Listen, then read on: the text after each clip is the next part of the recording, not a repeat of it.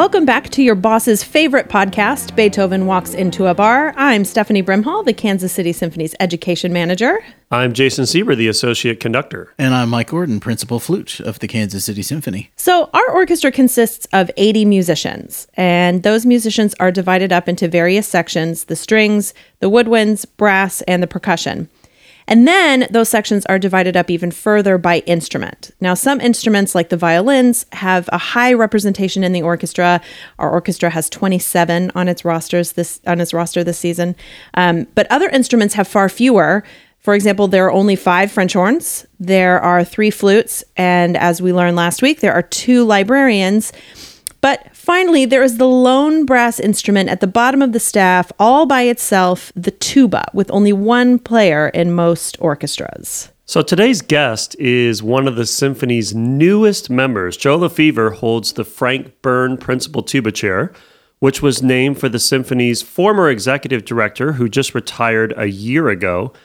Joe's predecessor, Steve Seward, held the title tuba position for more than 3 decades before retiring. And now Steve is living his retirement dream. He is a professional Santa, believe it or not. As a matter of fact, we had Santa Steve as part of our holiday concerts last year. We had a lot of fun with him and our audiences. He's living the dream of being Santa. But that means when it came time for Joe to audition for the newly vacated position back in 2018, nearly 36 years had passed since the Kansas City Symphony had actually held a tuba audition. Wow, 36 years. Well, I know I speak for all of us when I say that we're super excited to have Joe as a part of the band, and I certainly am personally. He brings a beautiful, rich sound along with a truly infectious positivity to the group, and we're so lucky to have him here in Kansas City and on the podcast today. So welcome to the show, Joe Lefevre. Woo! Thanks, guys. Super excited Joe, to be here. Great to see you. Yeah, good to see you guys too. So it seems that we have 2 people on the show today who have devoted the majority of their lives to their particular instruments. Obviously, the flute and the tuba are on opposite ends of the wind-playing spectrum, but so I thought it would be fun to start out today if Mike and Joe would have a quick debate about which instrument is best, the flute or the tuba. But there's a twist. So each of you is going to argue that the other person's instrument is superior. So, Ooh, I like that. yeah? Nice. I like that. So arguing that the flute is best will be Joe Lefevre, principal tuba. Ooh, this should be interesting. And arguing that the tuba is best will be Michael Gordon, principal flute. So you each have 30 seconds to make your argument. We're going to start with Joe. Joe, why is the flute the best instrument ever? All right. You know, Mike, I actually had to learn flute in college as part of my music education courses. And the best part about the flute I learned is the size. It's so small, you can put it in your backpack, you can travel everywhere, you don't work up a sweat carrying it around. It's awesome. In fact, I think a piccolo weighs less than my mouthpiece, so that's awesome. Wow. Super cool. The other thing is you get all the melodies. I'm pretty jealous of that. Super good music to play. You get a lot of Bach, which is nice. I don't get any of that. And you know, Beethoven, Haydn, like, you know, all the good classical composers, and you know, none of that for the tuba. So I think those are my 2 top reasons, but definitely the size of the flute is what makes it superior. Ooh, well played and excellent timing there. Good job. Good answer. Man, that's going to be hard to beat. All right, I think I'm ready. Here we go. All right. So what I think is great about the tuba and makes it truly the greatest instrument of all is that it doesn't even look like a musical instrument. I mean, no one would believe that music can come out of it. It's just amazing. It looks like a part of a steam engine or something. So the fact that you can do anything with it just like entertains people immediately every time you pick up the instrument. And of course, you know, if you get really skilled at it, which doesn't take much more than 11 years for somebody like Joe Lefevre, you know, you can make some really, really beautiful music with it in spite of how silly looking it is. And then, you know, it's so hard to carry around, but you don't get to have just one. You've got 2 of them, right? Yes. So you obviously need a friend to help you carry it. So it's like a good social thing helps you carry it around. And then if you're walking around with it and you get caught in a rainstorm, but you're also really thirsty, you can use it as a cistern, and it's amazing. It's amazing for that. It's truly amazing. There aren't too many buttons, so it's not hard to keep track of the buttons. And all right, I think our time is up. You said 30 seconds, Mike. That was it. Oh, well, that was I don't like have 3 a clock. minutes. I got really excited about the tuba. Nice. I like it. Man, those are a lot of good reasons why the tuba is definitely the superior instrument there, Mike. Well played, well played. Actually, both of you, really good points, gentlemen. And thank you for being such good sports about that. But Joe, as Mike mentioned, you have only been playing the tuba for, I think, 11, 12, maybe 13 years? Yeah, about 12 to 13 years around there. That's crazy because, I mean, you are without a doubt one of the best tuba players that I have ever heard in my life. So that's just mind-blowing to me that you've only been playing for that short of amount of time. Thank you, Jason. I appreciate it. Thank you. Yeah.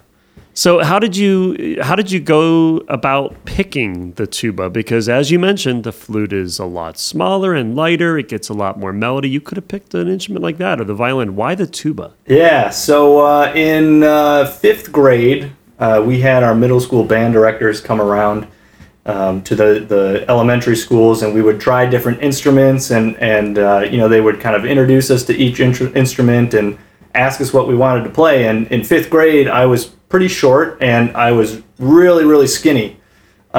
So I thought it would be the funniest thing ever if I played the biggest instrument.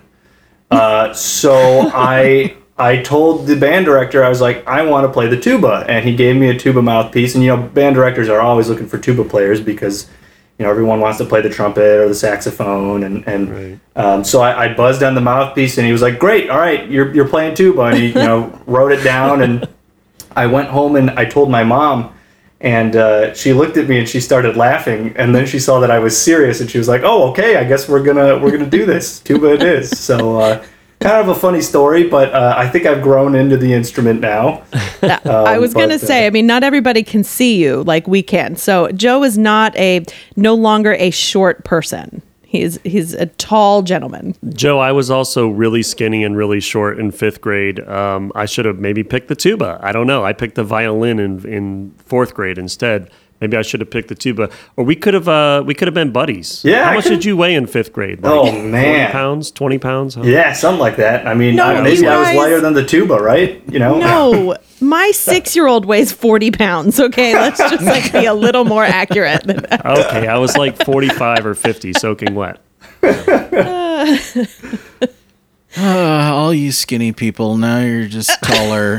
I'm still short and I was never skinny.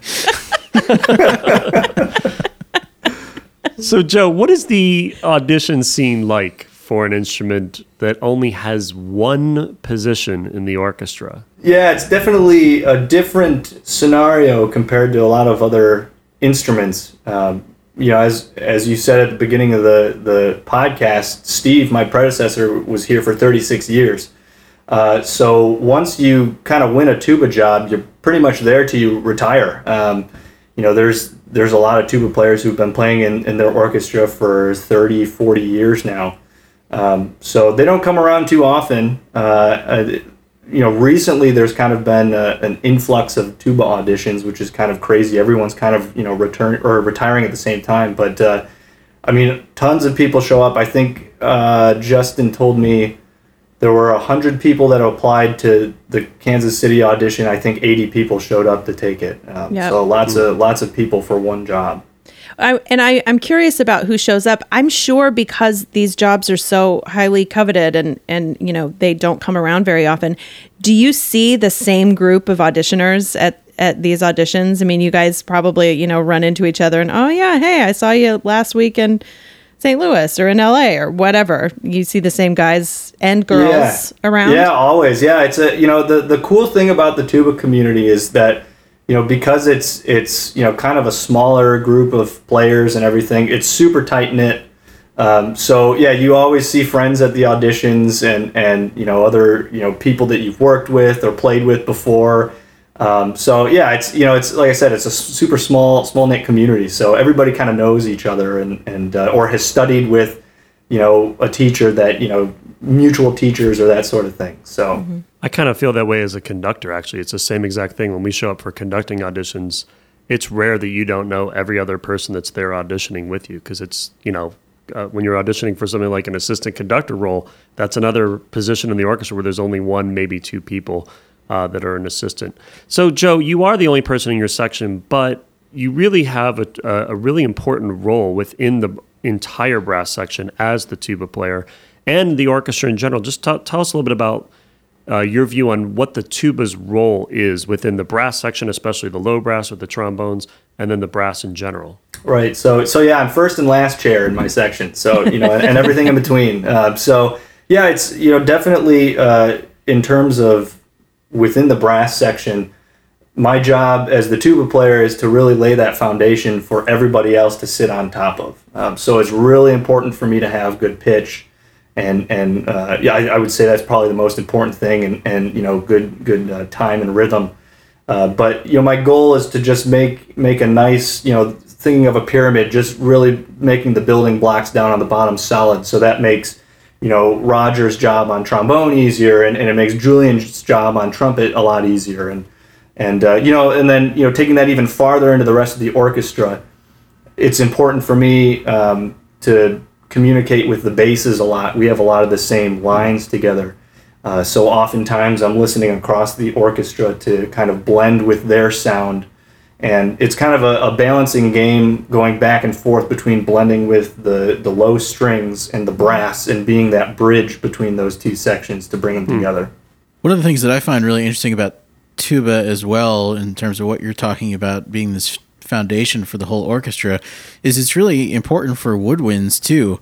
Not only that we hear your sound, your pitch center, but it guides the low parts of the woodwinds, particularly bassoon and especially contrabassoon in the cases where you have contrabassoon, and when those two instruments are unified in a really effective way, it makes everything so much easier, and it makes the sound of the orchestra resonate in a much clearer way, I think. So it's so helpful to have a really strong player there who's making a focus sound too. I mean, one of the things that's hard about tuba, probably more so for someone that plays 2 or 3 or 12 octaves above where they live, you get used to hearing things in your own range. So it's actually sometimes hard for me to hear the center of a pitch on tuba because it's just so low. Joe does it really well, and it's easy to latch onto.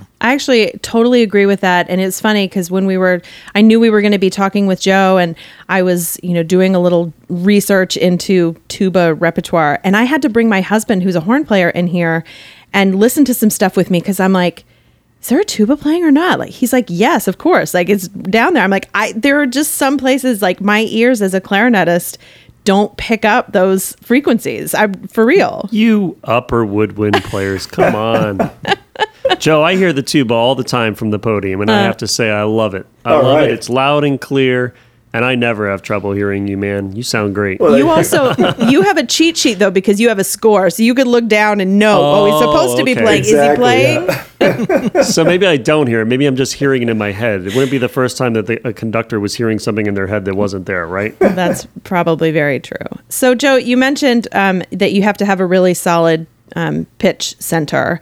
And I wonder if you were telling a student the 3 most important things that every tuba player needs to have in order to play well, like 3 foundational things, what would those be? Yeah, so pitch is definitely one of them. And I guess you can maybe kind of group time and rhythm into one factor there. Because I wanted to, I did that so I can make another point here too, is the fact that just the overall sound of the instrument too. It's tuba is pretty easy to make a sound on, just in terms of picking it up and playing. But in order to really get that, that focused sound that Mike was talking about and really honing in on the pitch, you really have to work on your just tone and your sound. So I would say that's kind of the third pillar of creating a really nice, tuba sound is just really being able to hear your sound in your head and project it out too. So. You know, Joe, you said that most people could pick up a tuba and make somewhat of a sound right away. I was also a music ed major in undergrad, and I remember in brass methods, the tuba, you know, yeah, you were able to make a sound, but more than anything, it takes so much air, so much breath control. And I had an experience where I was an assistant for an elementary, middle school level band at a summer band camp, and there was no tuba player for this band. So guess who had to play tuba? Nice. I did. What? And so I tried to remember from my methods days how to do it, but we were playing some hard rep, like arrangements of the whole suites, and I was the only one back there. And I'll never forget because my good friend Jared was conducting on the podium, and it was like day 2 of camp, and I'm ready to pass out, like the whole rehearsal. And he looks back at me at one point, and I was all red, and he says, Jason, or it was Mr. Sieber, because there were kids. Mr. Sieber, are you okay? Do we need to call an ambulance or something? Are you going to make it back there? I really felt like I had, I was so lightheaded and I had no air left at all. Yeah. It takes so much air and breath control to play the tuba well. Yeah, well, I think, we talked about the differences between flute and tuba at the top of the show. I think this is one of the similarities between flute and tuba is, both take an incredible amount of air. I would say, because I remember when I was trying to play flute was, it was a little bit easier for me, at least just because I had the air capacity. It was a different way of blowing into the instrument and everything. But yeah, it definitely takes a lot of air and you got to know how to breathe right to play right. So. Yeah. So I'm really curious to ask you, Joe, because you have, and everyone should know that Joe, in spite of our joking, Joe is an incredible virtuoso at this instrument. We've heard him play solos, where he's playing, lines of music that could be flute music. I mean, it's really incredible. Lots of fast-moving notes. But, in the orchestral repertoire, for the most part, there's some exceptions and there's some really incredible tuba solos. But a lot of times, you're not doing that kind of thing. You're playing bass lines. You're playing a lot of notes with holes in them, as we say, whole notes and half notes, relatively slow notes. So when when we're working full time like we normally are, how do you balance those things? Working on your solo rep, playing in orchestra, and how do you work to find interest in all of it and time and energy for all of it? Because it's really incredible. I mean, when we see you at work, the horn's pretty much never off your face. If it's a break, you're practicing somewhere, you're practicing before we start, you're practicing when we're done, you're playing when we're on stage. It's really incredible. Yeah. Well, I guess, I always start the day out with at least an hour to maybe an hour and a half of fundamentals and just, routines of warming my face up and really honing in on the technical side of the tuba and just really working on those exercises. And that varies depending on, like right now I'm doing a lot more of that technical work just because we don't have as much stuff coming down the pike in terms of work.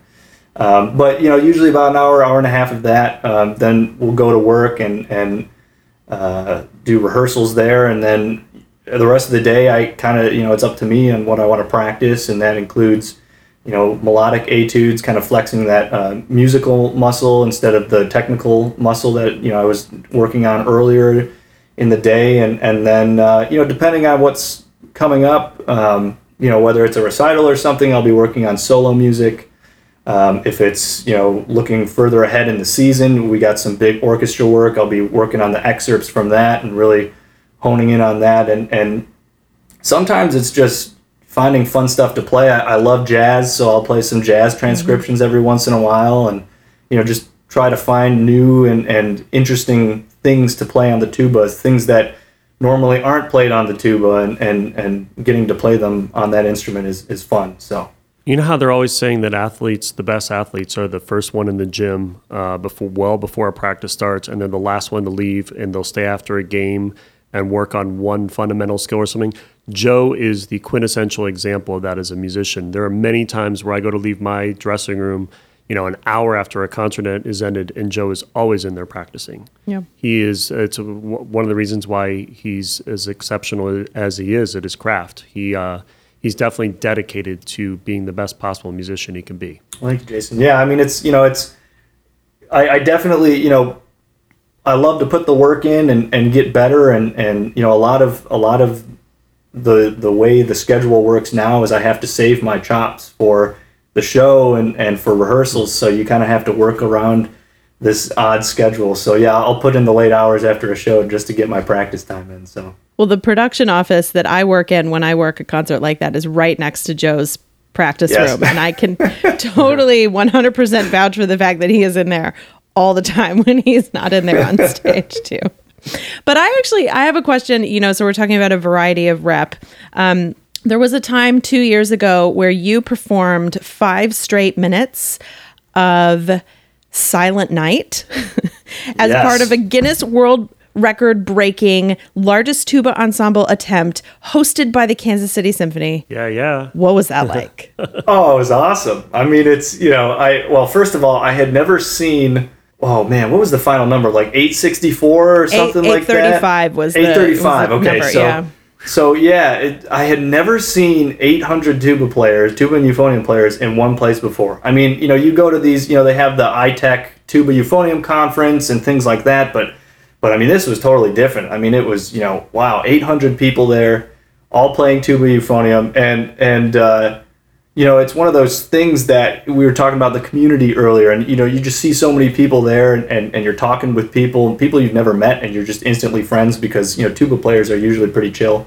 Yeah. But yeah, and we broke the record. We played Silent Night for 5 minutes, and I gotta say, for 800 plus tuba and euphonium players, like, we sounded pretty darn good on that thing. So I was pretty impressed with the way we sounded. It was pretty awesome. Well, it was awesome to do and to be a part of, even just from the outside. But it was really special that you and Roger Oyster, who is our principal trombone, but he sat down and played euphonium.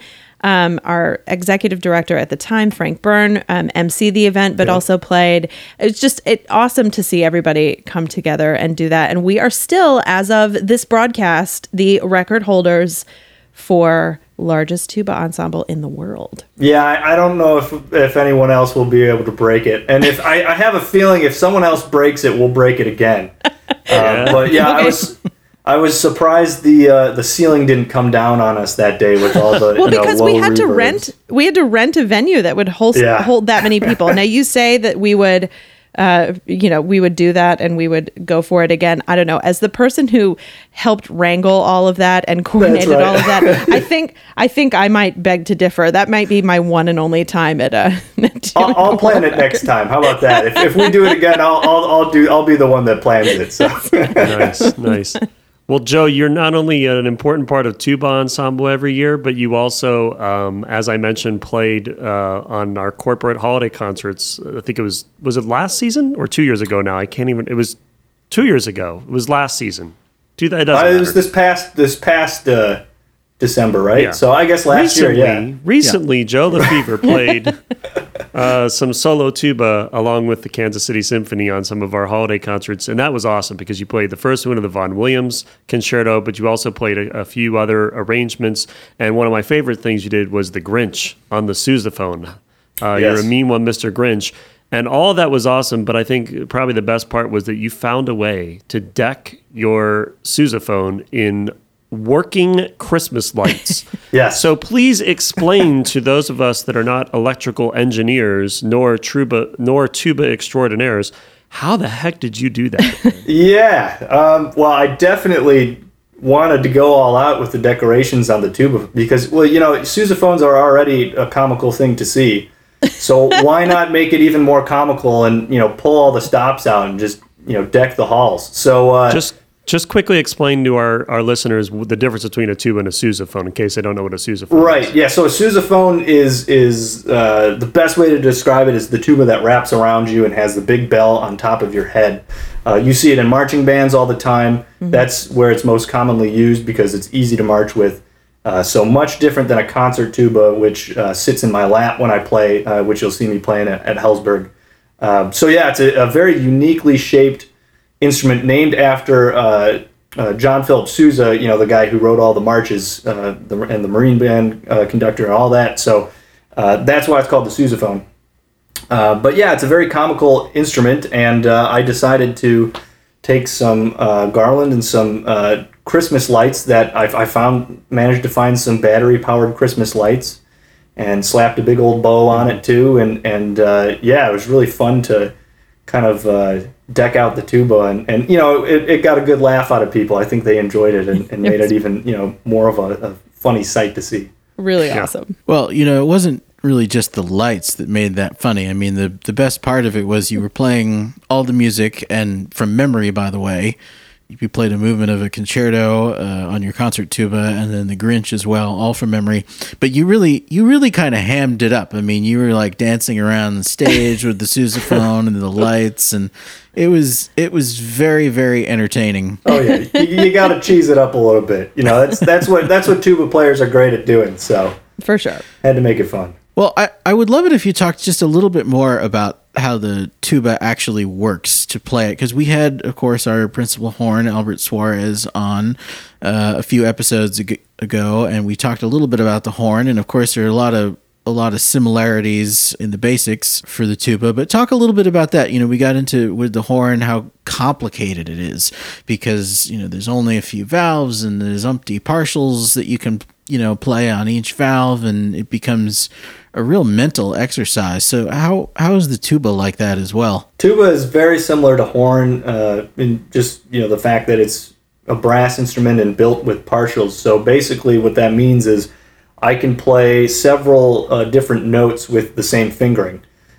So you have to not only align the fingers up with what you're playing, but also the speed and the frequency of your air and your buzz. So you buzz into the mouthpiece, that creates the sound. You press down the buttons to make different notes, and then depending on how fast your buzz is, that will kind of translate to different notes. The more air and the higher speed of your buzz, the higher notes you're going to be able to play, and then vice versa when you're going low. Tuba is a little bit different in the fact, a lot of the other brass instruments will rely on the shape of their embouchure and their mouth to change the pitch of notes.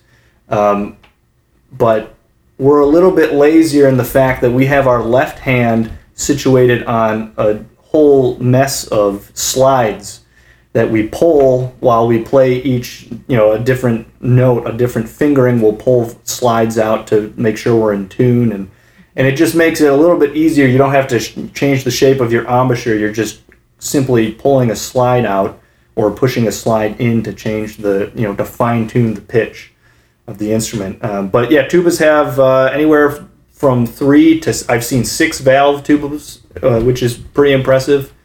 But very similar to other brass instruments in the way that it works. So. All right, Joe. So as often happens on our show, it falls to me to ask you the 2 most important questions here at Beethoven Walks Into a Bar. And the first one has nothing specifically to do with the tuba, but in a way it has everything to do with the tuba and with making music. And that question, of course, is, what is your favorite drink? Yes, that has everything to do with the tuba, Mike. I would have to say I am a big beer drinker, love beer, and my favorite beer is from Bell's, back home in my hometown of Kalamazoo, Michigan. They make a beer called, what is it called now? Two-Hearted Ale? It's not the Two-Hearted Ale. That's a good one. Oberon? I just had it. No, it's not Oberon. Oh my God. I'm running out of all the Bell's beers that I like. It must have been good if you can't remember it. I have to say it's oh my gosh, what is the name of it? Bell's just has so many good beers. I can't choose just one. I always have to pick a couple. But yeah, Two-Hearted's definitely a good one. Hop Slam is another great one. Oh yeah, Hop Slam. They make one called Hop Solution, which is very good too. And Oberon's a classic. Can't go wrong with that either. But especially in the summer. Yeah. Yes. Awesome. So while drinking a Hop Slam or a Two-Hearted or any of those other delicious products from our friends at Bell's, what would you ask Beethoven if you could ask him a question?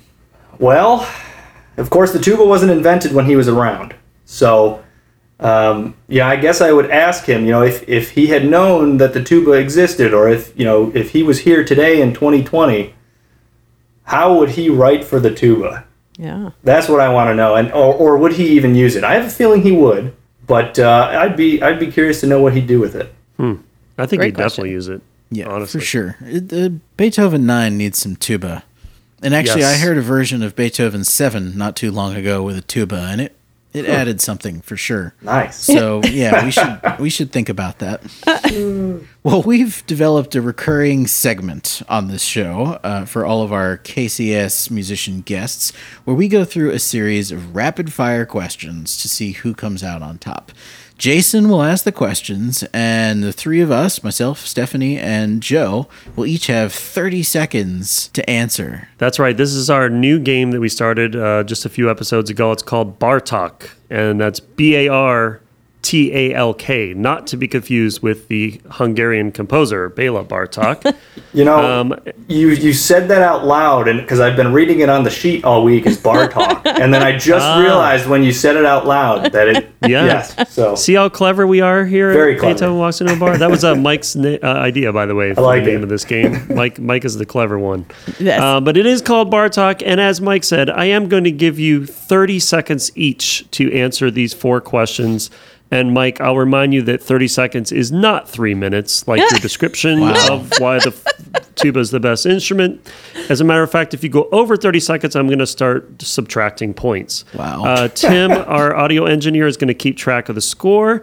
If I like your answer, you're going to hear a bell, which sounds like that. And if I don't like your answer at any point, you're going to hear a horn, which sounds like that. And by the way, that is a dominant and tonic, I just realized. And that's something that Joe is really familiar with in the tuba world, dominant and tonic. He plays a lot of those. Oh, exactly. All right, here we go.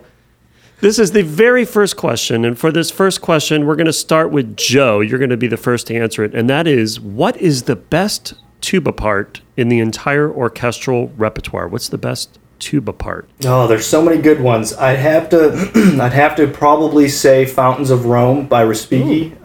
Really nice tuba part. "Ride of the Valkyries" is another staple. Of course, the one that everybody recognizes and knows. Well, hold on. He said one. Oh, I'm only sorry.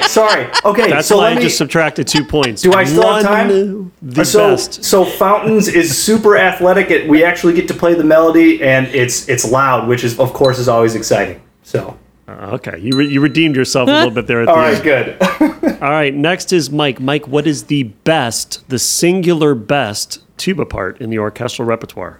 I'm going to say it's got to be the Ravel orchestration of Mussorgsky's pictures Ooh. at an exhibition, and I yield the remainder of my time. All right, wow. You get an extra bell for us, saving us 10 seconds. Good job. Thank you, Mike. And finally, last but certainly not least, Stephanie, what is the best tuba part in the entire orchestral repertoire? So the reason I got so heated with Joe about naming 2 is because, of course, it's "Ride of the Valkyries." It's what everybody knows, and it's just you want to sing along with "Kill the Wabbit," right? It's just it's the best. All right. Can't good, argue with good, that. Good answer. All right. Next question. As you know, in order to play the tuba, you have to be able to buzz your lips. Your embouchure has to be nice and loose, and you need to create a buzz. This is with all brass instruments. But for the tuba buzz, I should know because I had to play at that band camp, it has to be a pretty relaxed buzz. We're going to see who has the best tuba buzz. And Mike, Oh, we're no. going to start with you for this one. Let's hear your tuba buzz.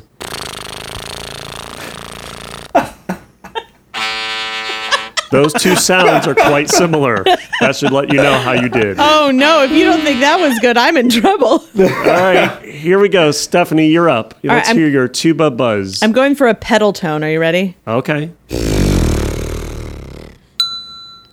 Wasn't bad. Not bad. This It wasn't could be bad, our final and episode, it also by the way. wasn't good. No. All right, pressure's on, Joe. I know you've created tuba buzzes your entire career, but this is the big defining moment of your career. It is, yeah. Beyond a doubt. So let's hear your best tuba buzz. Oh wait, that's the wrong sound. Sorry. Wait, so don't count that horn. I pushed the wrong button. We got to give Joe a lot of points for that one. That was excellent. All right, moving on. Clearly. This is a very important question since we have several people on the show that have spent some time in the great state of Michigan. Here we go. Oh. What is the better university in the great state of Michigan? The University of Michigan or Michigan State? We're going to start with Stephanie with this one. What's the better university? Stephanie. There's no question. It's U of M, man. Ann Arbor. Wolverines. Go blue all the way. I yield the rest of my time. I only have one thing to say to that. What? O-H. Oh, no. Yep. All right, moving on. Oh, Next no. we have Joe, who is not biased at all whatsoever. Joe, what is the better university? University of Michigan or Michigan State? I think it's 100% clearly, in my honest, humble opinion, Michigan State University. We have an awesome mascot, great sports teams. We have a live mascot, unlike U of M, Sparty. Go green, go white. Your always know live Spartan. mascot is a dude with a foam head on it. Like, Hey. you put a Wolverine out there and he will tear him up. I don't know, Sparty. Sparty's a Spartan. Think about that. Spartans are pretty tough. So, I got to side with Michigan State here, Jason. Joe, where did you go to undergrad? This school in Michigan called Michigan State University. No Interesting. relation at all, but Interesting. I wouldn't think that based on your answer. Okay, Where and did I finally, go? last but not where, least. Where did I go to undergrad? Why didn't you ask me that? Oh, Stephanie, sorry. Where did you go to undergrad? Well, clearly the University of Michigan in Ann Arbor go blue.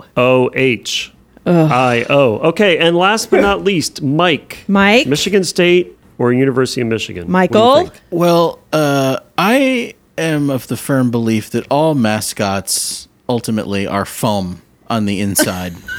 And I think both schools are just wonderful, and I've never been to either one of them, but I look forward to my visits to both and watching all the sports ball. That's lame. All right. He redeemed himself there at the end. Okay, final question. What animal best describes the tuba? Mike, what animal best describes the tuba? Go ahead. Gotta be hippopotamus. There is no other answer. that's pretty good.